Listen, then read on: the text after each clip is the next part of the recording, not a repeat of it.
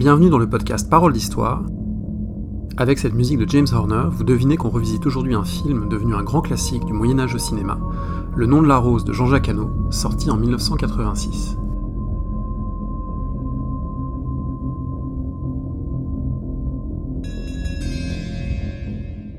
Bonjour Elisabeth Lucet. Bonjour. Vous êtes chargée de recherche au CNRS, vous avez publié Crime, châtiment et grâce dans les monastères au Moyen-Âge 12e, 15e siècle chez Vrépols, et vous êtes l'une des coordinatrices du projet de recherche autour des enfermements comparés monastiques et carcéraux au Moyen-Âge et à l'époque moderne. Et on peut vous lire ce mois-ci, je crois, dans la revue L'Histoire. Oui. Vous signez un papier sur les crimes commis dans les monastères. Et puis, j'en profite pour signaler la mise en ligne du web documentaire Le cloître et la prison, disponible gratuitement sur l'adresse cloîtreprison.fr. Il s'agit d'une des étapes du programme Enfermement qui propose, à travers une visite interactive de l'abbaye-prison de Clairvaux, d'explorer l'histoire des espaces de l'enfermement, donc l'enfermement volontaire dans les monastères, mais aussi les enfermements subis dans les prisons. Donc cloîtreprison.fr. Et donc, on comprend pourquoi j'ai pensé à vous, évidemment, pour parler du film de Jean-Jacques Hano, Le nom de la rose, puisque l'intrigue du roman d'Umberto Eco puis du film est autour de crimes commis, évidemment, dans un monastère.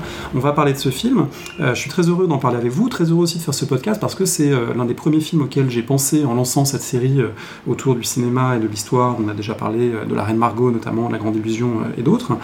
Et c'est un film qui garde, je trouve, un vrai pouvoir de fascination, à la fois pour son ambition de reconstituer un Moyen-Âge authentique, on en parlera avec une pléthore de conseillers historiques, et en même temps avec un rapport au Moyen-Âge qui en dit aussi beaucoup sur notre présent, sur nos représentations, parfois fantasmées, de ce qu'était la vie monastique, la vie religieuse au Moyen-Âge. Alors pour faire ce podcast, on précise bien qu'on ne fait pas ni un travail d'histoire au sens strict, ni un travail d'études cinématographiques très poussé, c'est avant tout une discussion avec un regard historien qu'on va porter sur le film. On s'appuie quand même sur quelques éléments, notamment les entretiens que Jean-Jacques Hano a donnés, qui s'appelle Une vie pour le cinéma, et puis toute une série d'éléments, dont des entretiens de Jacques Le Goff, qui a parlé de son expérience comme conseiller historique, un dossier de presse aussi qui est conservé à la médiathèque François Truffaut, où on peut consulter le dossier de presse du film. Alors je vais essayer de résumer ce film, même si l'intrigue est complexe. Nous sommes en 1327, et un narrateur âgé raconte en voix off des événements troublants survenus dans sa jeunesse. I prepare to leave on this parchment my testimony as to the wondrous and terrible events that I witnessed in my youth, towards the end of the year of our Lord 1327. Il s'appelle Azzo de Melk, joué par Christian Slater, c'est le disciple d'un savant franciscain, Guillaume de Baskerville. Ils arrivent tous deux dans un monastère d'Italie du Nord, un sombre monastère que dirige un abbé taciturne, un peu inquiétant, joué par Michael Lonsdale, et Guillaume de Baskerville est confronté à une série de morts étranges qu'il doit élucider. Si on meurt tant dans ce monastère, qu'il y a des crimes qui sont commis, c'est qu'un certain nombre de moines, obscurantistes pourrait-on dire, tentent d'empêcher l'accès à un livre d'Aristote, le tome 2 de la poétique, un livre qu'on croyait perdu, un livre caché, un livre qui semble un blasphème à l'un des protagonistes, puisqu'il ferait l'éloge du rire, ce qui serait un scandale pour ce moine quelque peu fanatique. Et le livre et la bibliothèque labyrinthique qui est son cadre sont des protagonistes du roman et du film de façon centrale. En parallèle de cette intrigue qu'on pourrait dire policière, se déroule un conflit politique et théologique, puisque l'abbaye doit être le cadre d'une rencontre entre des franciscains et des envoyés du pape autour de la pauvreté du Christ, autour de conflits religieux en ce début du XIVe siècle. Et les dominicains font ici irruption avec une figure très sombre, celle d'un inquisiteur, Bernardo Gui, joué par F. Murray Abraham, qui a réellement existé comme un certain nombre de personnages, et qui finit par condamner au bûcher comme hérétique une jeune paysanne avec qui le narrateur Azzo a connu une brève rencontre, mais il est tué par la foule au moment où Azzo et Guillaume finissent par s'éloigner. Alors un résumé forcément bref et un petit peu elliptique d'un film qui est très riche, qui est très dense, dont on va parler en disant peut-être, en commençant par une question que je voudrais vous poser, qui est quel est votre rapport à ce film, sachant que vous avez évidemment travaillé sur ces crimes commis dans les monastères, et donc vous avez dû en entendre parler énormément de ce film au cours de votre travail. Alors c'est un film que j'ai dû voir quand j'étais adolescente. Je ne me souviens pas bien si j'ai lu le livre avant de voir le film ou le contraire. Je pense que j'ai dû voir le film et ensuite lire le livre. Et c'est vrai que je m'en suis ensuite plus occupée. Et lors de ma thèse, donc, les gens faisaient constamment référence à la fois au film et à l'ouvrage en disant « Ah, vous faites Le nom de la rose », « Ah, il y a beaucoup de crimes cachés, etc. » Et c'est vrai que peut-être pour m'écarter de la mythologie du film et du roman, je ne me suis pas du tout intéressée au nom de la rose avant de me replonger dedans à l'occasion de cette émission. Alors on va donc essayer de voir pourquoi, en son temps, le nom de la rose a quand même été une affaire pour les médiévistes, quelque chose dans laquelle les médiévistes de premier plan se sont investis. Ça commence d'abord par le projet de Jean-Jacques Hano, le projet du cinéaste, qui est auréolé à l'époque, on est en 1982, du succès de La Guerre du Feu, qui était déjà un film historique et déjà une adaptation de roman très particulier, évidemment, et qui a un véritable enthousiasme pour le Moyen-Âge. Il a étudié, semble-t-il, en licence, c'est ce qu'il raconte dans ses entretiens autobiographiques, et dès qu'il lit une critique du nom de la rose dans le Monde des livres, donc il faut toujours lire le Monde des livres, eh bien il appelle, il prend des contacts pour essayer de racheter les droits à la RAI, la télé italienne qui avait les droits à l'époque, et il prend contact aussi avec Umberto Eco, et puis là commence une histoire assez rocambolesque, autant que l'un des producteurs a été assassiné, pas pour des raisons liées au roman ou au film, mais a été assassiné au cours de la production. Les droits augmentent parce que le livre a un succès planétaire, notamment avec sa traduction en français, en allemand, dans toute une série de langues, donc les droits deviennent de plus en plus chers, le montage financier, le montage du film est de plus en plus complexe, et puis il faut dire que Jean-Jacques Hano est de plus en plus ambitieux, dans ses besoins matériels notamment, et ce sont ces besoins qui vont l'entraîner à faire appel à toute une série de conseillers historiques. Alors quand on les regarde, on peut voir qu'il y a vraiment les grands noms de la médiévistique de ce milieu des années 80. Le film a été tourné et sorti en 1986. Oui, alors il semblerait que Jean-Jacques Hano ait d'abord demandé à Umberto Eco de l'aider pour le scénario. Umberto Eco, qui semble-t-il devait un peu se méfier du caractère de Jean-Jacques Hano, a décliné l'offre et l'a renvoyé vers Jacques Le Goff, qui s'est entouré en fait d'une équipe d'historiens de l'EHESS. Alors moi j'ai eu quelques difficultés à trouver tous les noms des collaborateurs, et il semble qu'effectivement ils étaient une dizaine, 7-8, donc avec des spécialités diverses. Donc on peut citer Jean-Claude Schmitt sur la gestualité, on avait donc Perrine Mann sur les paysans, Jean-Claude Beaune sur l'architecture, Michel Pastoureau sur l'emblématique, les couleurs, etc. Françoise Piponnier comme archéologue aussi, si je ne me trompe pas. Oui. Voilà, toute une série donc, d'historiens qui ont travaillé à la fois en groupe et également séparément pour répondre aux questions de Jean-Jacques Hano, sachant que celui-ci leur a posé des questions assez précises et que le travail s'est étalé, je crois, pendant une année au moins. Donc on a conservé dans les archives de Jacques Le Goff qu'il l'a légué à l'EHESS, il semblerait qu'il y ait quelques dossiers, même si l'essentiel des entretiens ont eu lieu des visus ou au téléphone.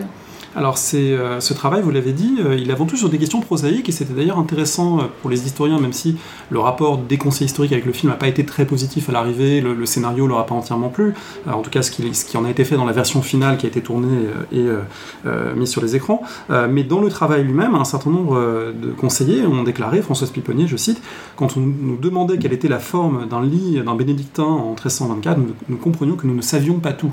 Et ça revient dans les entretiens qu'on lit, celui de Pastoureau, celui de Le Goff également, cette idée qu'ils ont eux-mêmes appris, à travers les questions très précises de Jean-Jacques Hano sur un tel était-il glabre, était-il barbu, qui pouvait tonsurer, qui ne l'était pas dans tel ou tel monastère, où s'asseyait l'abbé au moment du repas des moines, ils se rendaient compte qu'il y a des questions prosaïques auxquelles ils ne savaient pas toujours répondre, qu'ils connaissaient évidemment parfaitement le Moyen-Âge, mais pas dans certaines de ces dimensions dont on a besoin pour le reconstituer filmiquement.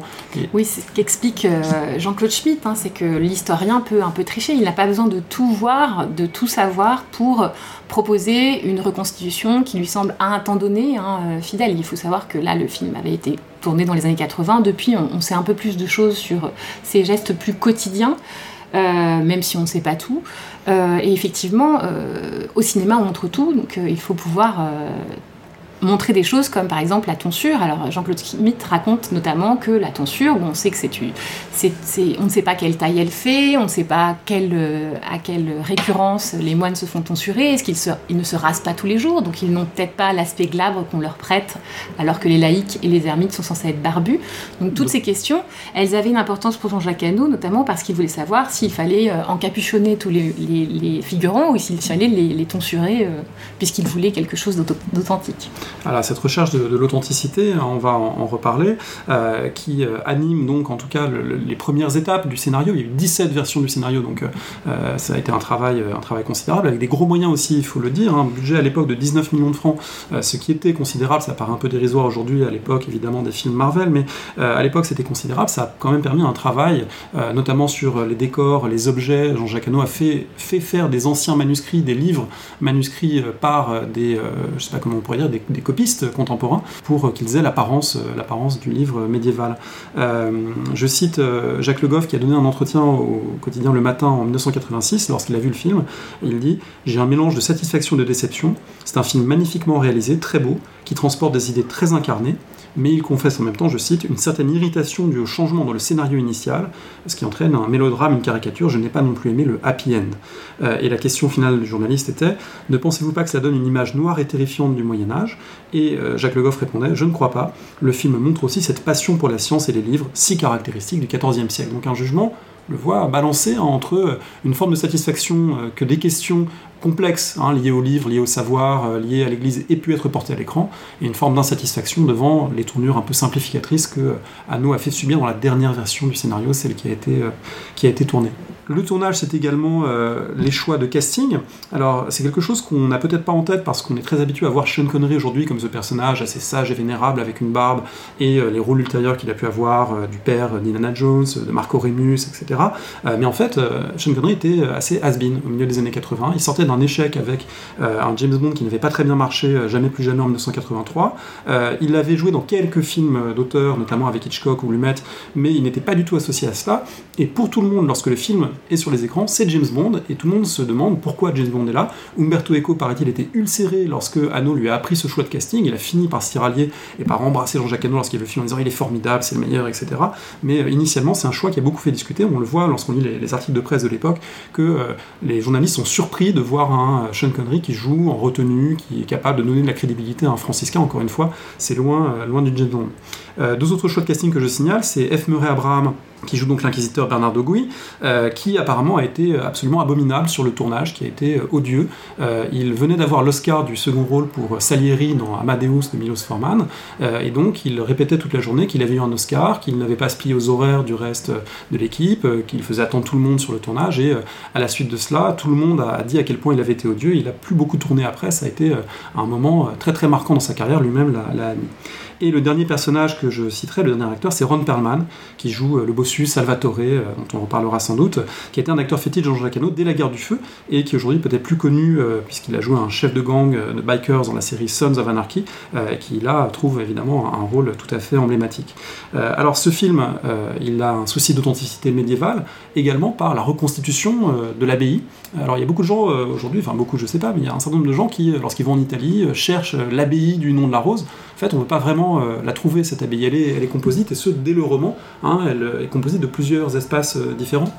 Oui, alors il fallait trouver une abbaye sur un éperon rocheux qui corresponde donc au roman, et de fait, les historiens ont proposé plusieurs abbayes qui pouvaient correspondre, mais qui n'ont pas plu, ou qui n'ont pas satisfait Jean-Jacques Hanno, et donc cette abbaye, elle est un mix de plusieurs abbayes, et surtout donc il y a des scènes donc intérieures, extérieures qui sont filmées à l'abbaye d'Eberbach en Allemagne, mais ensuite le reste a été reconstitué en open set à une vingtaine de kilomètres de Rome. Voilà, dans une carrière où c'est Dante Ferretti, le grand décorateur qui était décorateur de Fellini, oui, de Scorsese, a fait reconstituer donc une tour qui ensuite a été détruite, donc on peut plus voir.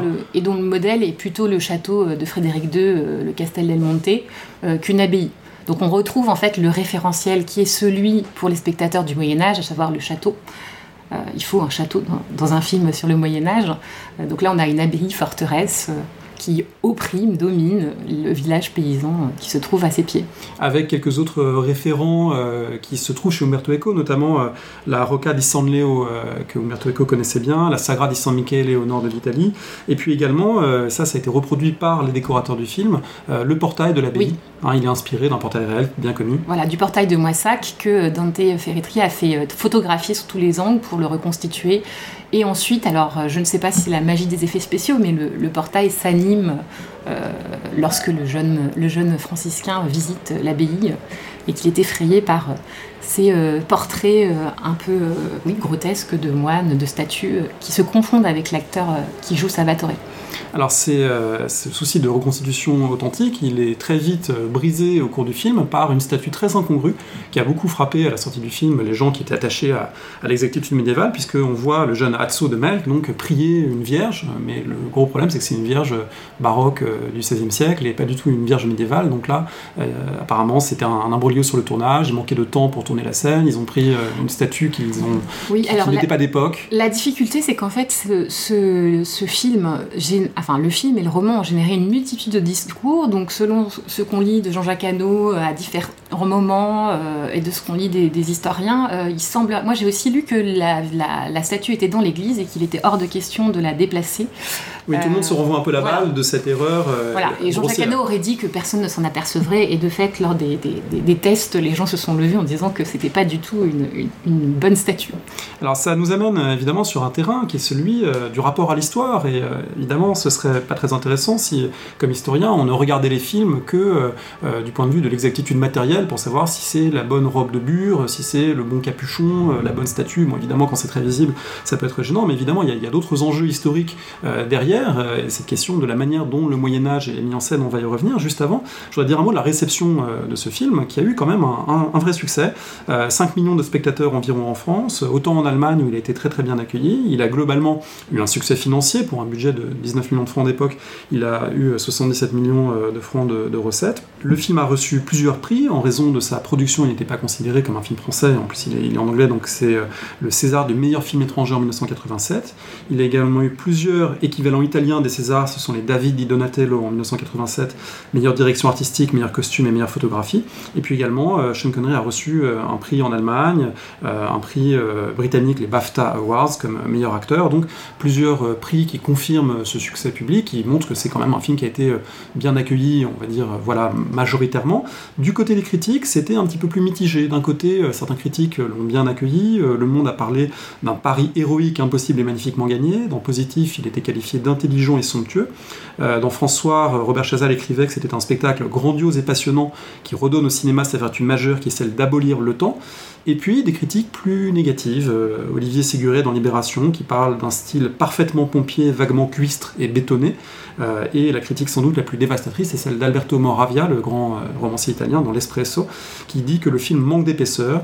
Son monastère, même entouré de brume et de brouillard, est compliqué mais pas mystérieux. Son procès inquisitorial nous laisse froid. Donc un accueil mitigé qui renvoie aussi peut-être au projet du film d'Hano, qui est lui-même un projet ambigu, puisqu'à la fois il s'empare d'un matériau très intellectuel, qui sont les querelles théologiques du XIVe siècle, mais en même temps dans un film grand public avec des acteurs extrêmement reconnaissables, avec une vocation et un certain nombre de scènes qui visent aussi à ne pas aller vers la complexité la plus grande, mais vers du spectaculaire, et la fin de ce point de vue-là insiste sur une forme de happy end, de châtiment du méchant, avec l'aval, semble-t-il, d'Umberto Eco, qui a dit qu'il admettait que Bernardo Gui meurt à la fin du film, alors que dans la réalité, évidemment, ça ne s'est pas produit ni dans le roman. Donc un accueil un petit peu mitigé, parce que le projet lui-même est entre le film d'auteur et le film grand public, et finalement, il n'arrive à contenter peut-être personne de ce point de vue-là.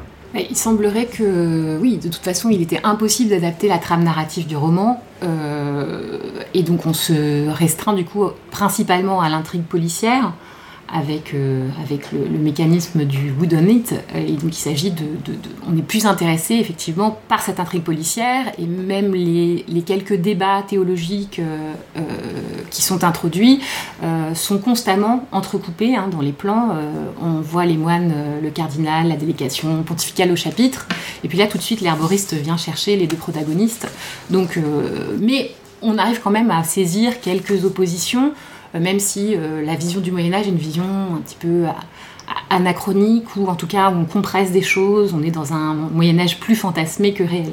Alors on parle ici du film, et évidemment il faut peut-être dire quelques mots du livre, dire en tout cas pourquoi il est particulièrement compliqué à adapter, parce que ce n'est pas un livre ordinaire, c'est un livre qui a été conçu par Umberto Eco comme un jeu sur la langue et sur des modèles médiévaux, comme un livre découpé en journées et en heures canoniales, et donc faisant écho à des découpages et à une architecture d'ouvrages de type scolastique, et donc c'est pas du tout un ouvrage simple à adapter, puisque c'est en permanence un jeu sur les signes, et donc ce jeu sur les signes, alors Hano l'a admis lui-même, il a dit qu'après avoir fait un film presque entièrement muet, La Guerre du Feu, il a voulu aller vers le jeu sur le signe, le jeu sur le livre, etc.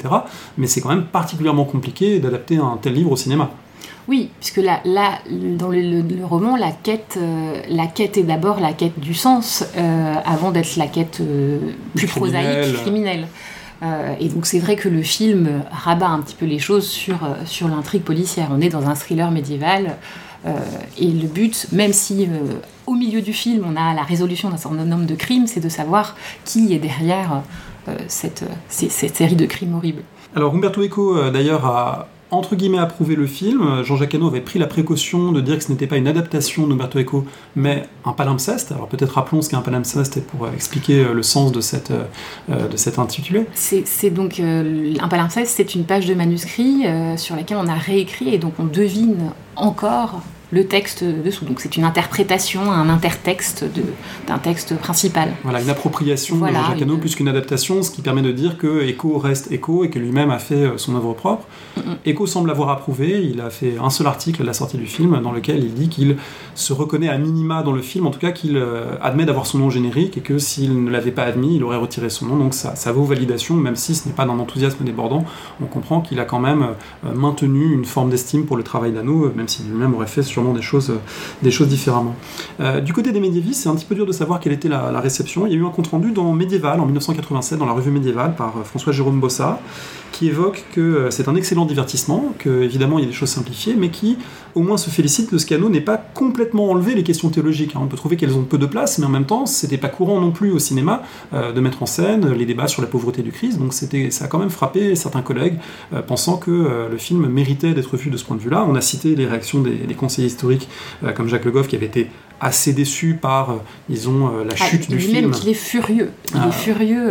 Il a vu le film, en fait, en Italie, donc avant sa sortie en France, et il est assez satisfait de la première partie, mais furieux de la suite. Donc je crois que les noms d'oiseaux ont jailli entre Hano et Le Goff, notamment parce que, donc, après avoir vu le film, Le Goff a été sollicité par la Société des historiens médiévistes pour parler du film auprès d'un cénacle fermé. Il s'agissait de parler aux médiévistes et il se trouve que donc il a expliqué cette expérience qu'il qualifié de malentendu à la fin. Il évoque même le fait qu'il ait demandé de retirer son nom du générique, alors qu'on retient toujours qu'il a été conseiller historique et pas ce désaccord profond. Et il se trouve que dans l'assemblée, il y avait donc le fils d'un des médiévistes qui était manifestement journaliste, et donc Le Goff lui a dit « Écoutez, vous pourrez dire ce que j'ai dit, mais pas avant la sortie du film, et l'article est paru. » Et donc Hano a ensuite appelé Le Goff en étant furieux, en lui expliquant que les universitaires ne comprenaient rien à la création. Et c'est ça qui est intéressant, c'est qu'à la fois on a de la part d'Hano un fétichisme des réalia, de ce qui fait réel, de ce qui fait authentique, les pages des manuscrits. Il faut que le bol soit de la bonne forme, la tonsure exacte. Il insiste sur l'habit des franciscains qui a été tissé en laine, donc au Maghreb, et pas avec une machine industrielle, etc.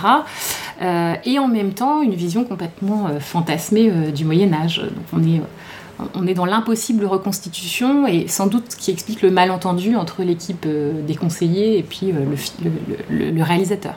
Alors ça explique aussi probablement pourquoi les médiévistes aujourd'hui, qui, moi j'ai pu poser la question, sont un petit peu partagés sur le film. J'ai fait un sondage à haute valeur scientifique, évidemment, sur Twitter, pour demander si ça donnait, selon les collègues, une image juste du Moyen-Âge ou une image faussée. Alors tout le monde s'accorde à dire que c'est globalement un bon film, il y a une petite minorité qui n'aime pas le film, mais majoritairement les gens aiment ce film.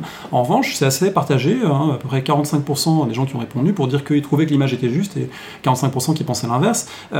L'image juste, si on essaie de réfléchir aux raisons pour lesquelles on dirait cela, malgré évidemment les fautes, les erreurs qu'on peut y voir. Alors c'est moins les fautes que les amalgames ou le travail de compression, de simplification. Alors qui n'est pas qu'un moyen, c'est pas que de la simplification, c'est un Moyen-Âge fantasmé qui insiste sur une justice qui serait uniquement une justice d'église, fanatique, obscurantiste. On est dans le Moyen-Âge comme double inversé de notre civilisation. Sombre repoussoir, comme écrit Jérôme Bachet. Sombre repoussoir, oui, tout à fait. On est vraiment dans ce que décrit Jérôme Bachet sur l'ambivalence. Et en même temps, par opposition à l'autre formule qu'il utilise dans l'introduction de son livre sur la civilisation féodale, c'est le naïf refuge. C'est aussi, à mon avis, ce qui fait la valeur du film, et ce pourquoi certains collègues y sont malgré tout attachés, c'est que malgré tout, on n'a pas ce Moyen-Âge de rois, de chevaliers et de châteaux, même si ça ressemble à un château. On est quand même hors de l'univers chevaleresque et de ses codes les plus éculés, pourrait-on dire, depuis Ivanhoé, qu'on a l'habitude de voir sur les écrans, de Robin des Bois et les autres, et de Croisade. Là, on est quand même dans un univers, dans une transposition de choses qu'on n'a pas l'habitude, qu'on a peut-être moins l'habitude de voir mise en scène, et du coup, cette ambition-là, je pense qu'on a un certain nombre quand même à considérer que l'effort est là, même si la réalisation peut-être est discutable ou critiquable. Oui, et puis il y a des choses qui sont intéressantes quand on voit que le bénédictin Salvatore empêche de rentrer un des franciscains qu'il prend pour un pauvre. Ça permet, semble-t-il, je pense, d'introduire auprès notamment des étudiants, des élèves à qui on pourrait montrer le film, les débats et les querelles très fortes qui agitent l'Église au XIVe siècle, hein, puisque, pour réexpliquer un petit peu les choses, donc la scène se passe dans un monastère bénédictin. Donc les bénédictins, ce sont les moines qui suivent la règle de Benoît, une règle donc du VIe siècle, et qui ont fait vœu de pauvreté, mais au sens collectif. C'est-à-dire qu'ils ne possèdent rien en propre, mais l'abbaye en tant que telle peut posséder des choses. Au XIIIe siècle émerge un nouveau type d'ordre qu'on appelle les ordres mendiants, et auxquels ça se rattachent les franciscains et les dominicains, qui eux font un choix plus extrême, qui est de prôner la pauvreté à la fois collective et individuelle. Donc les franciscains ne possèdent rien en propre et rien collectivement. C'est-à-dire que leurs couvents leur sont prêtés par le biais d'un système de procuration, etc. Mais ils prônent en fait un retour à la vie évangélique en reprochant donc aux bénédictins et notamment à ceux qui sont les figures les plus emblématiques, les clunisiens, les cisterciens, leur richesse. Donc ces franciscains va-nu-pieds, pour le coup, c'est une image assez intéressante d'opposer les franciscains et puis le cardinal avec sa légation, tout de pourpre vêtu, tout gros bouffi de richesse. Pour aller dans ce sens, je cite Jean-Jacques Hano qui explique qu'il a fait ses choix de casting pour correspondre effectivement à ce clivage que vous décrivez. Hein. Il dit « J'ai choisi les bénédictins bien repus, gras, avec une peau de gens bien nourris, et les franciscains maigres et maladifs. » Effectivement, ça se traduit visuellement de façon très nette dans le film. La scène que vous citez avec Salvatore qui donc prend ce franciscain pour un pauvre qui essaie de lui barrer l'accès, ça fait écho aussi à une autre scène qui passe un peu inaperçue peut-être à la première vision, mais en revoyant le film on se rend compte de ce que c'est la perception de la dîme. On voit très clairement l'un des frères attablé, et puis les paysans qui passent devant lui, chacun, et qui, les uns les autres, viennent verser, avec leurs poules, avec leurs sacs de grains, etc., viennent verser la dîme. Donc ça rappelle une chose élémentaire, mais qu'il faut peut-être encore rappeler, c'est que les communautés monastiques étaient des seigneuries au cours du Moyen-Âge. Oui, c'était des seigneuries, donc on avait des seigneuries laïques et des seigneuries ecclésiastiques. Et donc l'abbé est un seigneur comme un autre, c'est-à-dire qu'il prélève des droits sur les terres qu'il possède, hein, puisqu'une abbaye, c'est pas simplement une abbaye, elle a aussi des possessions territoriales, elle perçoit des biens sur les moulins, sur les paysans qui travaillent pour elle, etc.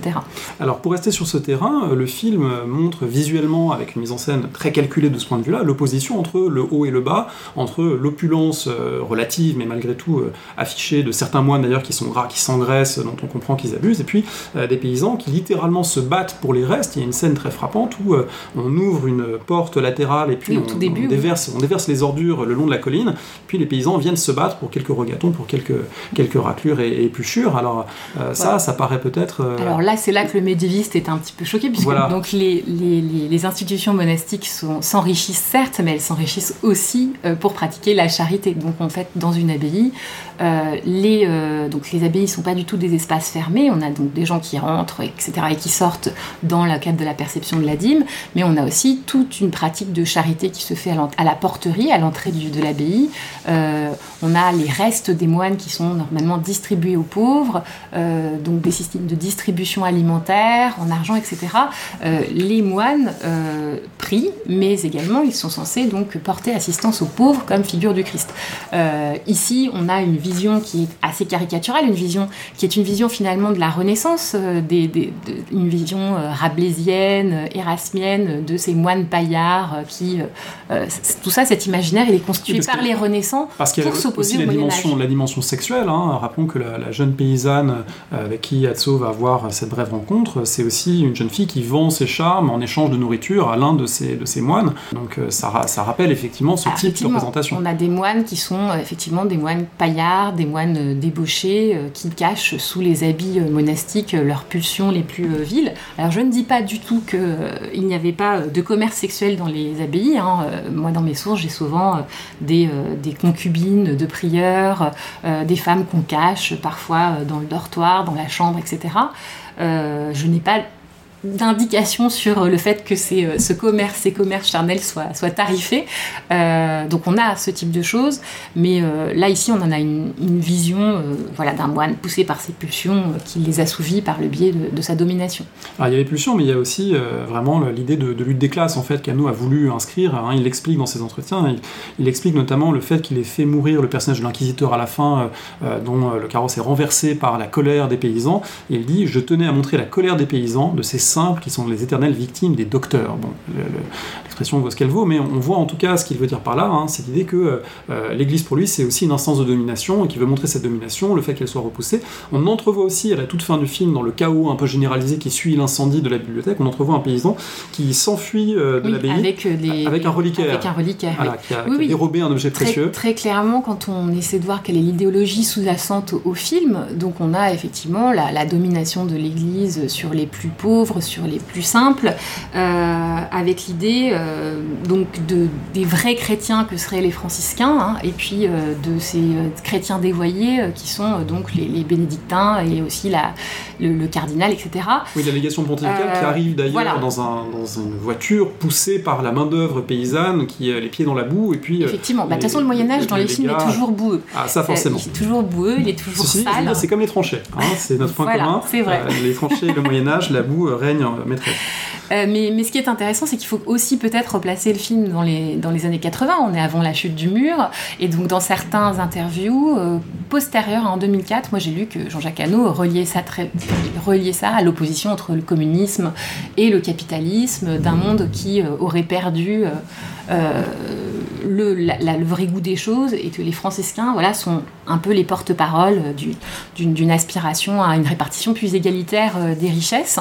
Et puis si on regarde un petit peu la scène du débat dans la salle du chapitre, François-Ami de la Bretèque parle d'un plan qui ressemble un petit peu au grand procès de Moscou. Il y a aussi quelque chose qui est de l'ordre de la dénonciation maladroite du totalitarisme, l'autodafé, les livres qui brûlent, ça fait forcément penser aussi aux autodafés des nazis.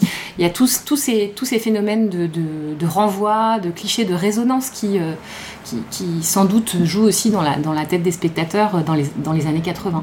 Alors peut-être qu'on peut éclairer un petit peu pour ceux et celles qui nous écoutent, qui ne sont pas versés dans les questions de théologie médiévale, les ressorts de ces querelles, puisqu'il est question des Dolciniens, il est question également des spirituels franciscains, autrement dit, il est question de différents groupes qui, au sein de l'Église, en particulier au sein des franciscains, contestent la richesse de l'Église et sont même parfois allés jusqu'à des affrontements violents pour la contester. Alors c'est intéressant parce qu'on parlait de politique à l'instant, les lecteurs d'Umberto Eco, certains, lorsque le roman est sorti au tout début des années 80 en Italie, certains voulaient voir dans sa description des sectes et des querelles théologiques, ils voulaient voir des allusions au sectarisme d'extrême gauche, aux brigades rouges, aux années de plomb, et puis lui-même avait un peu fait une pirouette en disant bon, chacun y voit ce qu'il veut. Oui, il avait botté en touche en disant. Voilà, il avait botté en touche, c'est pas interdit d'y penser, mais c'est peut-être pas explicite chez lui. Et puis là, en revanche, chez Jean-Jacques Hano, on sent que c'est tout à fait différent, mais qu'il y a quand même cette volonté d'opposer les bons et les mauvais opulents et les bons qui sont du côté de la simplicité évangélique, pour faire simple. Mais alors, est-ce qu'on peut dire à quels événements et à quels personnages concrets ça renvoie, d'autant qu'il y a certains de ces personnages qui sont dans le film,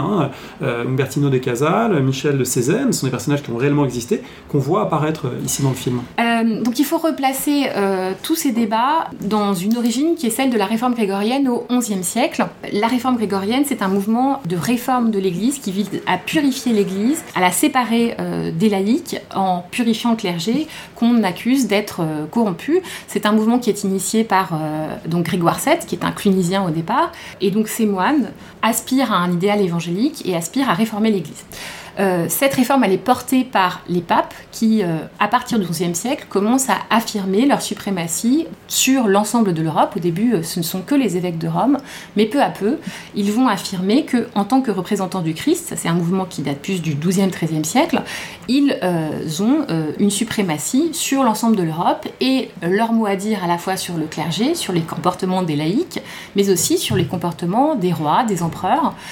Et au moment du film, on est au moment où s'oppose de façon assez frontale le pape et l'empereur, qui tous les deux revendiquent le dominium, la domination, l'exercice du pouvoir, le gouvernement sur la chrétienté. Donc pour corriger ces clercs, la papauté met en place des mécanismes de contrôle et développe notamment une procédure qu'on appelle la procédure inquisitoire. Inquisitio en latin, ça veut simplement dire enquête, et c'est la possibilité désormais pour le juge ecclésiastique de se saisir d'une affaire sans avoir besoin que quelqu'un porte plainte. À partir des années 1230, on va avoir donc cette procédure inquisitoire, mais également une procédure inquisitoire plus exceptionnelle qui va viser notamment les crimes d'hérésie.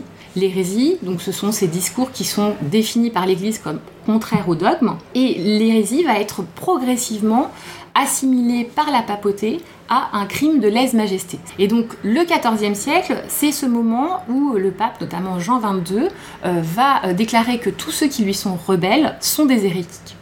Alors pour revenir à l'histoire des spirituels, des dolciniens, etc., les effets de la réforme grégorienne, c'est que cette aspiration à une purification de l'Église, à un retour aux principes évangéliques, où on explique qu'il faut que l'Église soit pauvre, que les clercs soient purs, hein, qu'ils ne soient pas donc concubinaires, qu'ils ne soient pas corrompus, etc.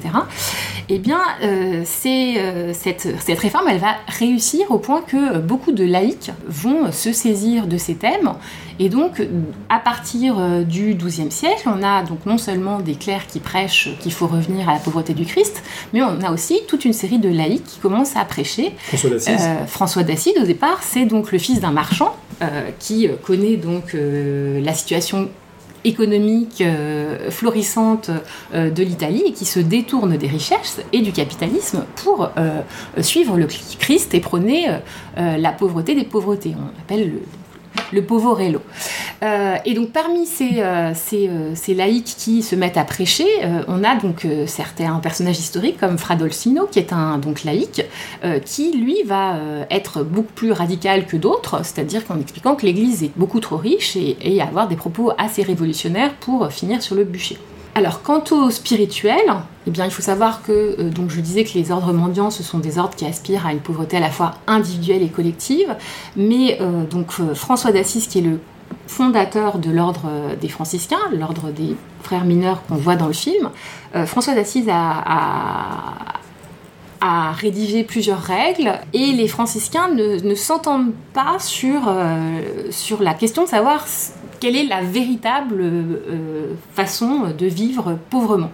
Et donc on a des affrontements entre ceux qu'on appelle les conventuels et puis les spirituels qui accusent l'ordre en fait d'avoir dérogé à ses principes premiers et de s'être enrichi, puisque c'est un ordre qui connaît beaucoup de succès et qui du coup effectivement va rentrer complètement dans la société. Les franciscains sont des conseillers des rois, etc.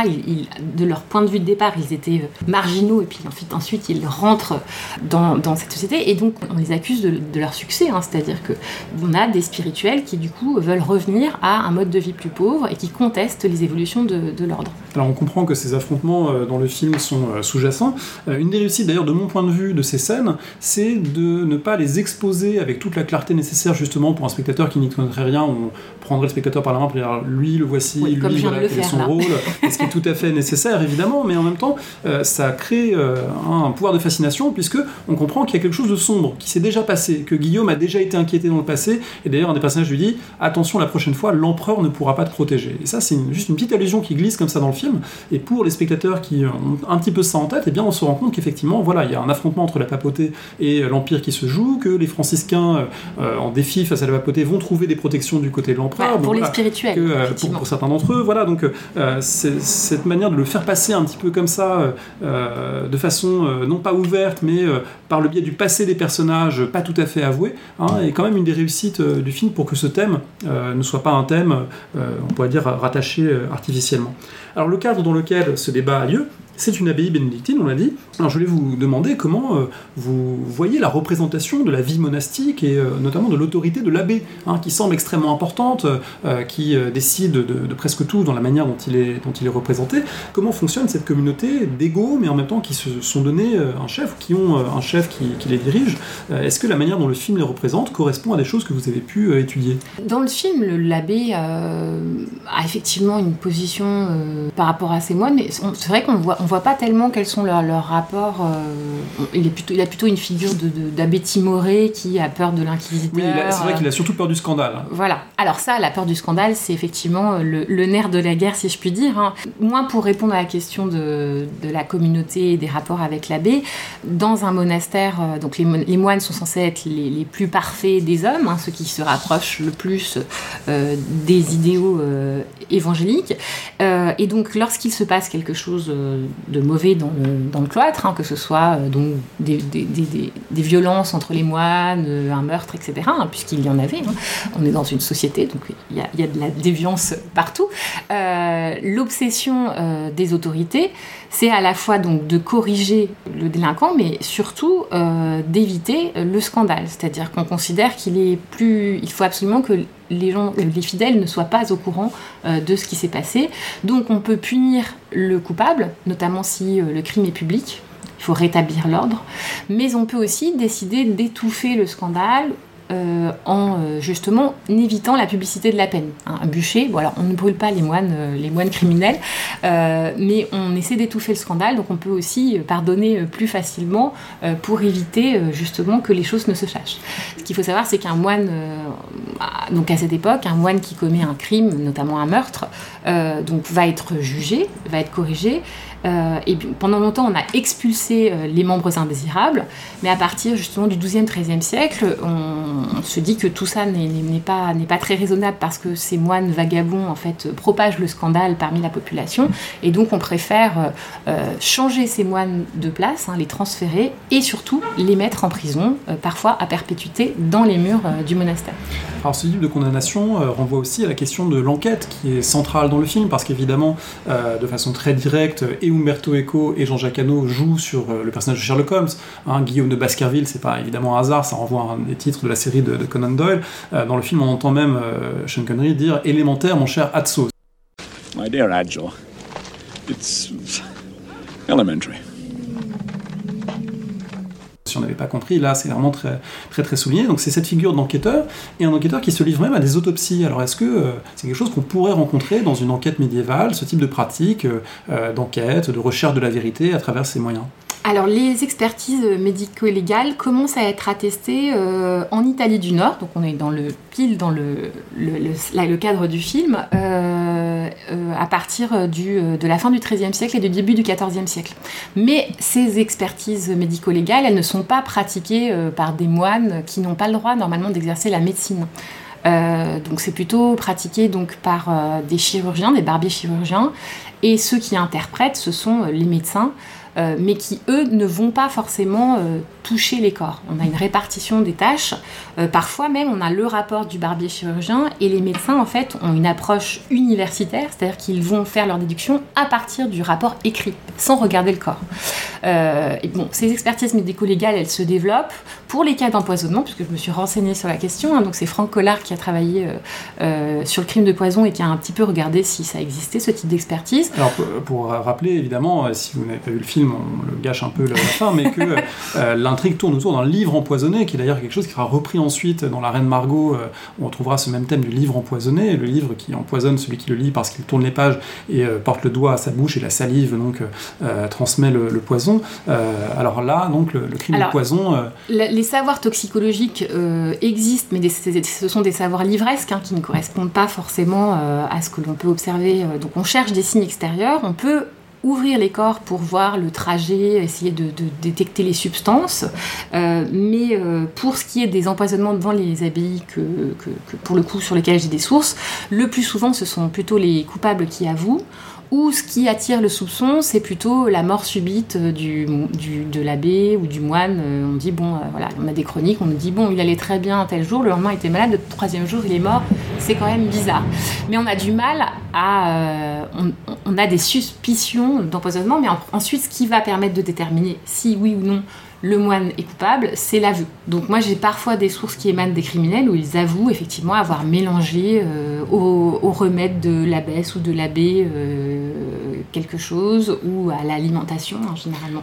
Alors l'aveu souvent obtenu au Moyen-Âge par la torture, on voit dans le film l'inquisiteur Bernardo Gui déployer la menace de la torture pour faire avouer des choses qui n'ont pas été commises à l'un des moines qui d'ailleurs ne sait pas ce qu'il doit avouer mais avoue quand même. Since the verdict of the Inquisition has been disputed by Brother Williams, we are obliged to extract the prisoner's confession to murder.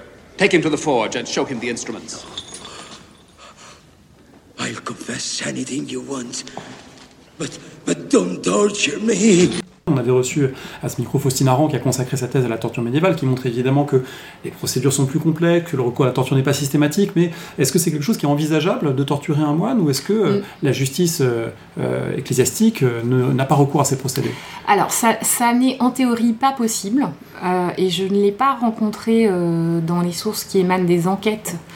Pour revenir un petit peu sur l'enquête, hein, ça va pas être effectivement Sherlock Holmes au monastère, hein, l'enquête elle est spécifiquement faite, on convoque les moines et ensuite on les interroge et en fait on fait des dépositions et on confronte ensuite les accusés aux dépositions. Et donc là, soit ils avouent, soit ils nient, et à ce moment-là, on passe dans d'autres procédures, celle qu'on appelle la compurgation canonique. Le moine doit trouver plusieurs compurgateurs qui attestent de sa bonne renommée, et si cela échoue, il est jugé coupable. Pour revenir à la question de la torture, donc moi je n'en ai pas rencontré dans la documentation que j'ai pu consulter, mais en revanche, parfois, dans les plaintes qui sont adressées au pape par certains moines criminels qui disent croupir en prison, ils expliquent qu'on a employé la torture, non, pas du tout beaucoup. Certains invoquent la torture qui a été employée contre eux. Mais dans ces plaintes adressées au pape, on a souvent la figure de l'abbé tyrannique. C'est un des leviers utilisés par les moines pour contester l'autorité de leur abbé. Alors le film travaille aussi dans cette communauté d'hommes vivant ensemble la question de l'abstinence des clercs, difficile à maintenir, et en particulier, il met en scène un personnage homosexuel. Alors en revoyant le film, je me suis rendu compte à quel point il avait quand même été lourdement chargé par les scénaristes et réalisateurs, puisqu'il est à la fois déviant en tant qu'homosexuel, mais également obèse, gaucher et masochiste pour que la coupe soit pleine. Donc là, on a un personnage qui est très caricatural, mais ceci dit, des cas d'homosexualité et de défaut d'abstinence, c'est pas quelque chose d'improbable dans ces communautés. Alors, il faudra dissocier les deux. On a effectivement ce qu'on appelle l'incontinence, hein, les gens qui ne sont pas continents, qui ne respectent pas leurs vœux de chasteté.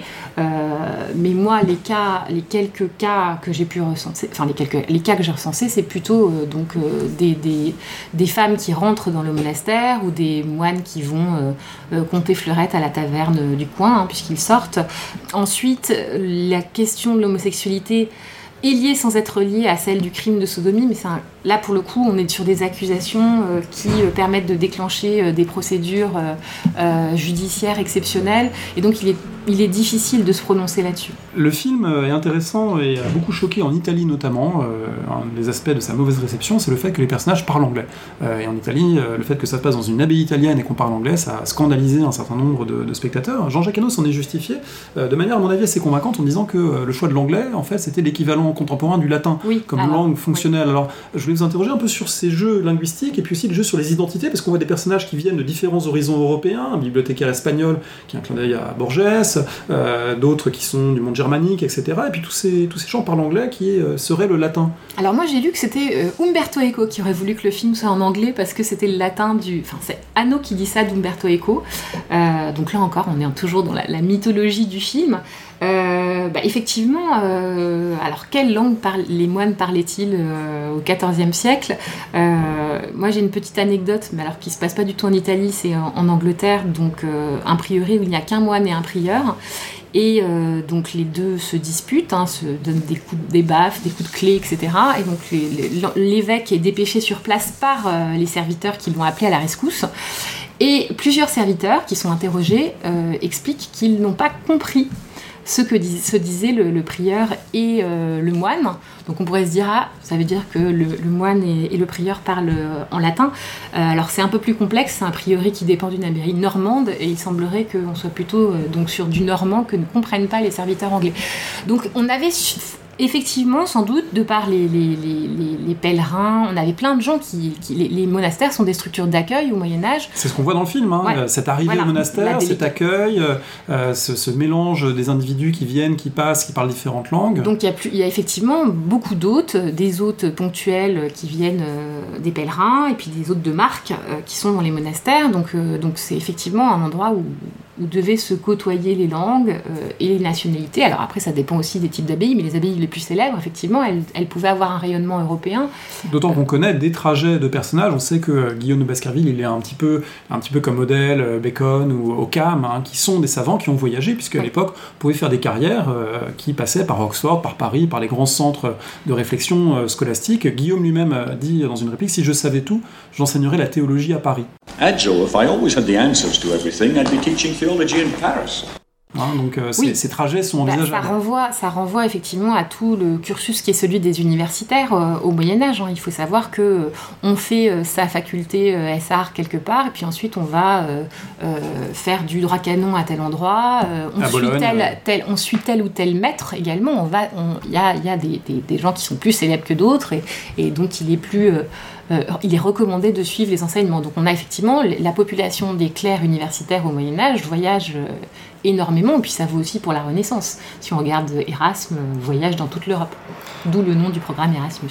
Le livre figure comme objet clé, hein, évidemment, du film, et la bibliothèque, presque comme un protagoniste bibliothèque qui a été imaginé par Umberto Eco et puis par Dante Ferretti, le décorateur, un peu sur le modèle des dessins d'Escher, de labyrinthes, de géométrie comme ça, très complexes. La bibliothèque et le scriptorium sont des lieux qui sont importants dans une abbaye bénédictine en particulier. Les personnages du film sont intrigués par le fait que la bibliothèque soit fermée, que les livres soient inaccessibles. Est-ce qu'il existe des règles sur l'accès aux livres, l'ouverture, la fermeture de ces espaces, la spécialisation, pourrait-on dire, des tâches? Dans le film, il y a un traducteur de grec, etc. Donc est-ce qu'il y a, comme ça, une codification aussi stricte de ces tâches?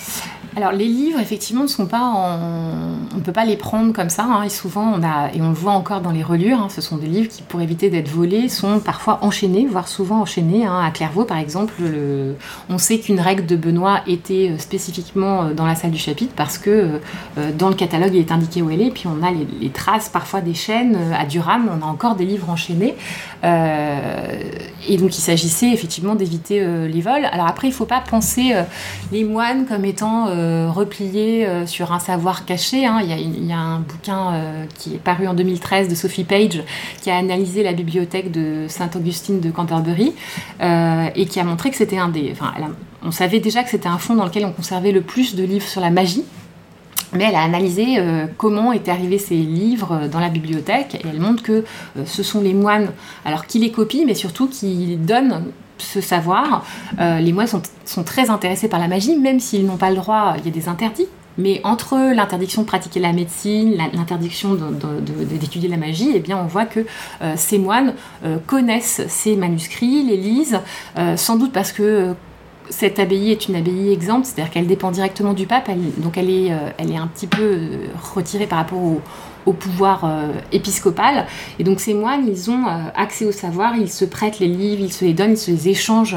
Les livres sont une source de savoir qui circule au Moyen-Âge. Et donc c'est souvent intéressant dans un manuscrit de savoir qu'il a circulé, effectivement, parfois. Il n'a pas été comme ça enfermé. D'ailleurs, les personnages disent bien que c'est exceptionnel, que justement là il y a quelque chose, ça cache quelque chose, cet accès impossible au livre. Alors le film, évidemment, a d'un côté, on l'a dit, ce souci d'authenticité, mais il ne peut pas s'empêcher de retomber malgré tout sur un certain nombre de clichés médiévaux. On en a déjà évoqué certains, comme ces paysans misérables qui se battent pour des restes de l'abbaye. Il y a également le procès en sorcellerie qui est mis en scène avec cette idée que les sorcières seraient comme ça, cette figure que traquent les inquisiteurs. Or, on a eu l'occasion de le dire aussi à ce micro, c'est beaucoup moins une réalité médiévale qu'une réalité de l'époque moderne. Hein. Les grands manuels d'inquisition contre la sorcellerie, le marteau des sorcières, c'est les années 1480, c'est une réalité plutôt plus tardive. Donc, quel regard vous portez sur les versants sombres, disons, qui sont mis en scène dans ce film du Moyen-Âge? Mais c'est ce que je disais précédemment. On a, en fait, le Moyen-Âge est un Moyen-Âge qui est un Moyen-Âge romantique, très issu du roman gothique. Si on pense à la figure de Salvatore, le bossu. C'est à la fois en fait, on a tout un intertexte hugolien, c'est le bossu, c'est Quasimodo. La scène du bûcher, elle renvoie à la scène d'Esmeralda sur le pilori avec Quasimodo à ses genoux. Par-delà l'affirmation répétée de Jean-Jacques Hano sur le réalisme et l'authenticité, en fait, on a l'impression qu'il a travaillé un matériau dont il voulait qu'il soit authentique pour ensuite travailler une matière et faire un travail de création qui renvoie à un Moyen-Âge qui est moins celui qu'on peut connaître que toujours ce Moyen-Âge romantique, obscur, obscurantiste et un peu fanatique. Oui, on pourrait parler d'ailleurs des choix de lumière du film, et des choix de la palette chromatique extrêmement sombre, du choix de nimber dans la brume régulièrement les extérieurs, qui renvoient évidemment à un même type d'imaginaire. Voilà, avec aussi des choix de caméra au ras du sol, alors qui accentuent la verticalité, mais qui montrent un peu des hommes écrasés. On a un univers, en fait, assez sale, assez obscur, obscurantiste, fanatique. L'Église est forcément une institution d'oppression. Sauf Guillaume qui incarne la raison, l'enquête. Mais il est bien seul. Lorsqu'il arrive, il déballe ses instruments scientifiques et il s'interroge très vite sur pourquoi cette tombe a été fraîchement creusée, qu'est-ce que ça veut dire, un esprit déductif. Et il incarne en même temps une forme de désintéressement personnel. Il n'est pas touché par les passions humaines, il explique que l'amour, c'est l'amour de Dieu qui compte pour lui. Donc il sauve quand même cette Église médiévale en partie. Alors le double inversé il y a plusieurs doubles inversés dans le film. Guillaume s'oppose à la fois donc au bibliothécaire fanatique et à l'inquisiteur fanatique, et pour rétablir un petit peu la mémoire de Bernard Guy s'il est besoin, et montrer que tout procès inquisitorial ne se termine pas par un bûcher. On a conservé le livre des sentences de Bernard Guy, également son manuel où il explique comment justement la procédure doit être encadrée, et si on regarde la proportion de gens qui finissent punis de la peine capitale, c'est 6% des sentences sur un très grand nombre de procès. Donc il s'agit, dans cette construction, effectivement, de promouvoir la figure éclairée de Guillaume, même si là on a quelques simplifications ou divergences par rapport au roman, puisque dans le roman, Guillaume ne prend pas parti lors du procès, il ne s'oppose pas à la figure de l'inquisiteur. Pour finir, est-ce que dans ce film, il y a des scènes qui vous auraient plus particulièrement frappé, soit parce qu'elles pourraient avoir un usage pédagogique, on évoquait tout à l'heure peut-être des professeurs qui pourraient montrer telle ou telle scène et la commenter, soit parce que vous trouvez qu'elle fonctionne historiquement, ou au contraire qu'elle ne fonctionne pas du tout. Est-ce qu'il y a des choses que vous voudriez ressortir de ce film ? Moi j'aime bien la scène de la salle du chapitre avec ce jeu sur les couleurs, les bruns des bénédictins, le blanc et le noir des dominicains, le beige des franciscains, puis la pourpre cardinalis. Je trouve que ça permet visuellement de montrer la hiérarchie interne à l'Église, mais aussi la hiérarchie sociale, la manière dont on les habille. C'est quelque chose, l'uniforme, permettait aussi de distinguer les gens. Donc je trouve que c'est assez intéressant pour introduire toute la complexité de l'Église, mais aussi la hiérarchie. J'aime bien aussi la scène du portail de Moissac qui s'anime, mais plus parce qu'elle me semble emblématique de tout ce fantasme du Moyen-Âge gothique, avec ses gargouilles qui ressemblent un petit peu à celle de Notre-Dame, et ce côté un peu effrayant, parce que à la fois très éloigné et en même temps familier du Moyen-Âge. Est-ce que pour finir, vous auriez un conseil de lecture que vous voudriez partager avec les auditrices et les auditeurs, qui peut être évidemment un prolongement des choses qu'on a abordées, ou plus largement en histoire médiévale ou d'autres éléments que vous voudriez partager ? Alors, il y a évidemment plein de travaux sur la justice. On peut citer le dernier livre de Justine Aron sur la torture, le Condamné à mort de Claude Gauvard, et puis après sur des choses sur le crime de poison, donc l'ouvrage de Franck Collard. Il y a plein de lectures qui peuvent venir compléter la lecture du roman, et puis aussi le visionnage du film. On va rappeler qu'on vous conseille, si vous ne l'avez pas fait, de lire le roman d'Umberto Eco, qui est un vrai tour de force de pastiche médiéval, tout en étant un roman authentiquement intéressant. Merci beaucoup. Merci.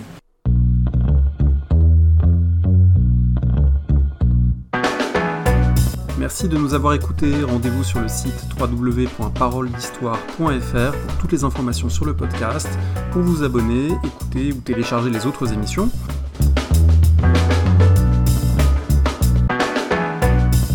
La discussion se poursuit aussi en ligne, notamment sur Twitter. Vous pouvez poser des questions @parolediste et à bientôt pour un prochain épisode.